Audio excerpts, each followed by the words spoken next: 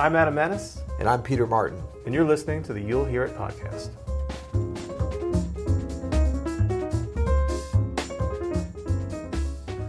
Today we're going to tell you how to make money playing jazz. This is a fictional episode of, Exactly. And episode finished. No, I mean, all jokes aside, because that's the only jokes we have on this pretty much anyway. We're going to get a little bit tactical. We're going to go into the business weeds a little bit. Yeah, I mean, we've given you guys enough musical and tourist information. Let's get to the nitty gritty. Yeah, this one could be subtitled "How to Get Your Hustle On." Right. Yeah. I like that. How to get your hustle on. Okay, the first thing. Key to this, it should be simple and easy for you to know, and I shouldn't have to say it, but I feel like I do need to say it. That is to learn how to play well. Okay? Number one. That's number one. So I know you might think that getting a great business card or a great website or a great agent is the most important thing to make money playing jazz, but it turns out, unlike a lot of things in the world, how you actually function as a jazz musician has something to do with how much money you can make in doing it. I don't know, man. My business card game is on point. How many grams? What kind of paper? 3.3. I don't know, but they look eggshell. Is that a thing? Eggshell, sure. Yeah, so I mean, whenever you're thinking, of course, we need to spend time on the business side and on the business tip, but if you're not spending most of your time actively improving as a player and as a jazz musician and all the things that you need to do, if a majority of your time is not spent on that part of the craft, you're going to really have trouble making a living at this music. Now, it's a very competitive world because it's such a beautiful and wonderful art form, and there's so many people that want to be a part of it that even if you spend a lot of time and you get really good, you still might not be able to do it. It's like, I love playing basketball. I spend a lot of time honing my craft of basketball, but I'm yet to make a penny at it. I don't know why. I keep missing the draft or something. I don't think I get my application in on time. Have you tried hard enough? I don't think I've tried hard enough. But I mean, so no guarantees anyway, but you're going to put yourself in the best position to be able to deliver and make some money and more importantly, have a sustainable career if you can play.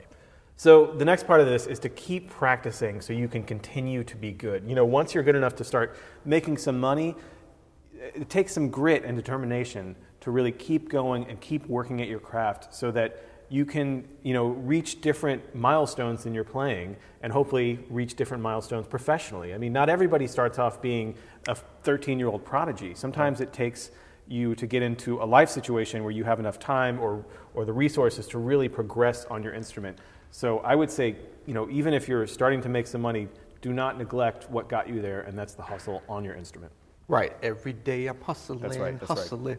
And I mean, for sure, this is not the type of thing that once you do start making some money, it's guaranteed to you. So that's part of I guess they would call it, almost like professional development. Totally. People get on certain jobs and they're like, 2 days a year, you're going to have professional development. We can't do it like that. Like, professional development is every day. That's right. It's every day. Some of the best musicians that you'll meet ever who are well established, some of the most famous people, still practice like every day. Right. That should tell you something. Yeah, the chance I got to play with Ray Brown when I auditioned for him at the Lake Merritt Hotel in Oakland, California, 1996, I think it was. 96? Yeah, 96. I mean, this was a real eye-opener. We went and played trio for like 3 hours straight, started at like 9 in the morning, just playing tunes, and he was checking me out.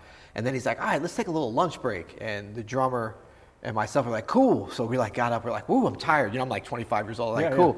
Like, get something to eat. And Ray just like, he's like, okay, now I'm going to practice. He didn't say anything, but I was like, why is he still playing? He just said we're taking a break. He practiced the whole break. Yeah. Like, the playing thing was one thing. He's like, I'm going to get my practice on. But he was Ray Brown, I'm pretty sure, already at that point. Yeah, I mean, he had nothing to prove at that point, but he knows that that's what's going to keep him at the top of his game, and so you got to keep at it. Apparently, he made a little bit of money in this jazz business, too. I hear that's the case.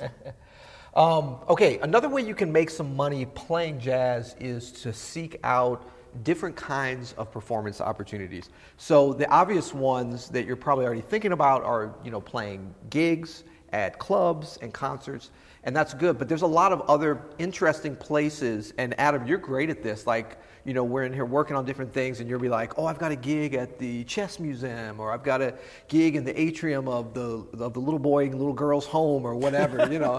I mean, just examples. Yeah, totally. And but I mean, tonight at 8:30 p.m. Yeah, don't miss it. Yeah. No, but I mean, there's a lot of situations, and I'm not just talking about background gigs, although that's a good way to make money too. Kind of a little trio in the corner kind of thing. But I mean, there's all sorts of different venues that, especially like anything that has to do with like art or things like that this music can really fit in well. So sometimes you have to go actively seek those out and talk to the people, say, hey, have you ever thought about having a little gig here or something?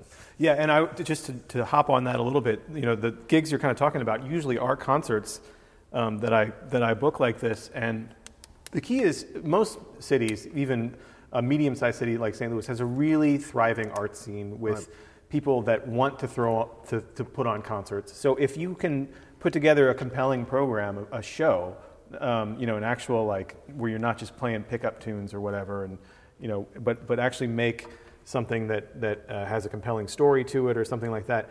It's easy to book gigs with these organizations that are always looking for opportunities like that. So right, and don't believe what you're going to commonly hear. Nobody likes jazz. Nobody wants to hear jazz. It's hard to get a gig. Sometimes, ironically enough, that's at jazz clubs. Totally. Like you'll go to a club and say, "Look, I want to have my trio. I want my quartet," and the surly, old school guy who's booking the club is like, well, what kind of audience do you have? What's your latest CD and all this? They make it hard for you. And you're like, well, I'm a jazz musician. This is a jazz club. Whereas when you go into, a small gallery or something and say, I've got some music that I wrote and we're going to do some free-form improvisation in between it that's going to relate to this new exhibit that you have. Wouldn't that be a cool thing? They're looking for those kind of ideas. Absolutely. A lot of times. Totally. I mean, that's exactly right. The next point is to compose and publish your music. This is a big one for me. As a professional musician, I probably make, at this point, it's almost half and half between writing and performing for me. And, it's been a huge boost to my professional life to compose and arrange for other people. So it can be, but just like playing, you have to work at it too. Right. You can't just say like, oh, I'm going to be a composer now and just go get some gigs. You have to.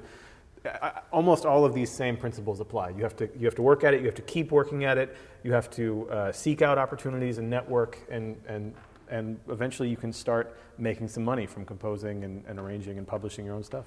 Yeah, and that's an area that is just ripe for development and exploitation, specifically for jazz musicians, because a lot of the organizations, foundations, and venues that will put up the money for compositions, commissions, are actually specifically attracted to anything that has anything to do with jazz. Yeah. I remember the first time an organization commissioned a piece for me, and they were like, we want you to write this piece for 12 minutes long that's going to premiere in like 2 years. I'm like, whew, okay, I've got some time. But I immediately thought, oh, they want like a classical style thing. No, they want your thing. They were like, no, we want it to be jazzy. And I'm thinking, I'm going to come in and, do this whole big classical thing. They're like, no, we want you to do your thing. And they want to be able to present it to their audience as something new. I mean, they've got Beethoven, Bach, and all that. This is a really good point, actually. This is something you could seek out in your area. If there are classical organizations, an orchestra, even if it's a muni orchestra or, a chamber group,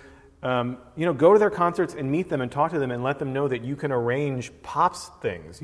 Pops to them means anything that's not classical, exactly. Right? But I mean, this is a big thing to be able to, sometimes they're going to do a concert and they're like, I wish we had a string quartet version of The Way You Look Tonight. Well, guess who could do that? You, Mr. Jazz Musician. Right. That's way up your alley, so make sure to get on that. Absolutely. The next thing we're going to look at to make some money playing jazz or composing jazz is online opportunities. Now, this is an area that's relatively new, but it's starting to get some maturity. So we're thinking about, music for YouTube videos, for video games, for different websites. Jazz music is such a flexible and interesting music, and it can be atmospheric, it can be, upbeat, all the different things that, kind of ad agencies, digital marketing agencies look for and need for the music, and it's such a big component. I mean, if you look at any of the biggest YouTubers out there, and you really talk about how they produce their videos and the process they go through, they will tell you what a big part music is to their process of presenting these videos. And so, although, yeah, a lot of times they're not necessarily interested in jazz, a lot of times they are, and everyone's trying to differentiate themselves. So see if you can partner with a great content creator on YouTube or elsewhere online, and then you can present your music in an interesting way and make some money. That's great. Our next point is to teach others. You could teach private lessons, of course. I mean, this has been a way that jazz musicians have survived for years and years, since there was jazz. There was always a young kid asking the question of a professional, the professional saying, well, let's have a lesson then. You know? I'm not going to give that away for free. Does your mommy have a checkbook? That's right. So be a part of that great tradition and teach yourself. I mean, it is a great way to supplement your income. You know, you could also teach online. We're sitting here from our studio where Peter's been, making lessons for years now and has developed a whole online lesson program. Would you be referring to Open Studio? Open Studio is the name of that company that one in there. We are both very heavily involved in. Okay. But they're great resources where you can make a little money doing this yourself. We are friends with Adrian over at SoundSlice, and they have a whole program where you could put up your own lessons to sell. That's right. It's really, really cool. It's kind of limitless, but it's all part of that hustle of seeking out these opportunities. Yeah, I mean, you can either just relegate yourself to accepting people's saying, and this could be anybody from your mother to your friends to an article that you read, but somebody saying you can't make any money in the music business, you can't make any money playing jazz, you can't make any money playing classical music, and it's just not true. I mean, but you do have to get your hustle on. It's competitive, but there are opportunities out there. And I would just say, if all the things that we've said so far fail, you can try to get a rich uncle, or hope that you find a rich uncle, or maybe there was a rich uncle that you didn't know about that dies and leaves you some money. That's a way to make money, and then you can just play jazz by yourself at home. Probably the greatest single piece of advice for any jazz musician is to get a rich uncle. That's right. And we're trying to be politically correct and adapt to the times. I was going to say get a sugar daddy or something, but I don't even think we can talk about that anymore. What you got to do. You'll hear it. You'll hear it.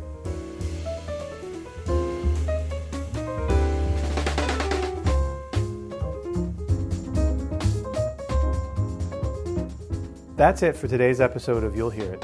We'll be back tomorrow, but if you need more information, you can go to you'llhearit.com.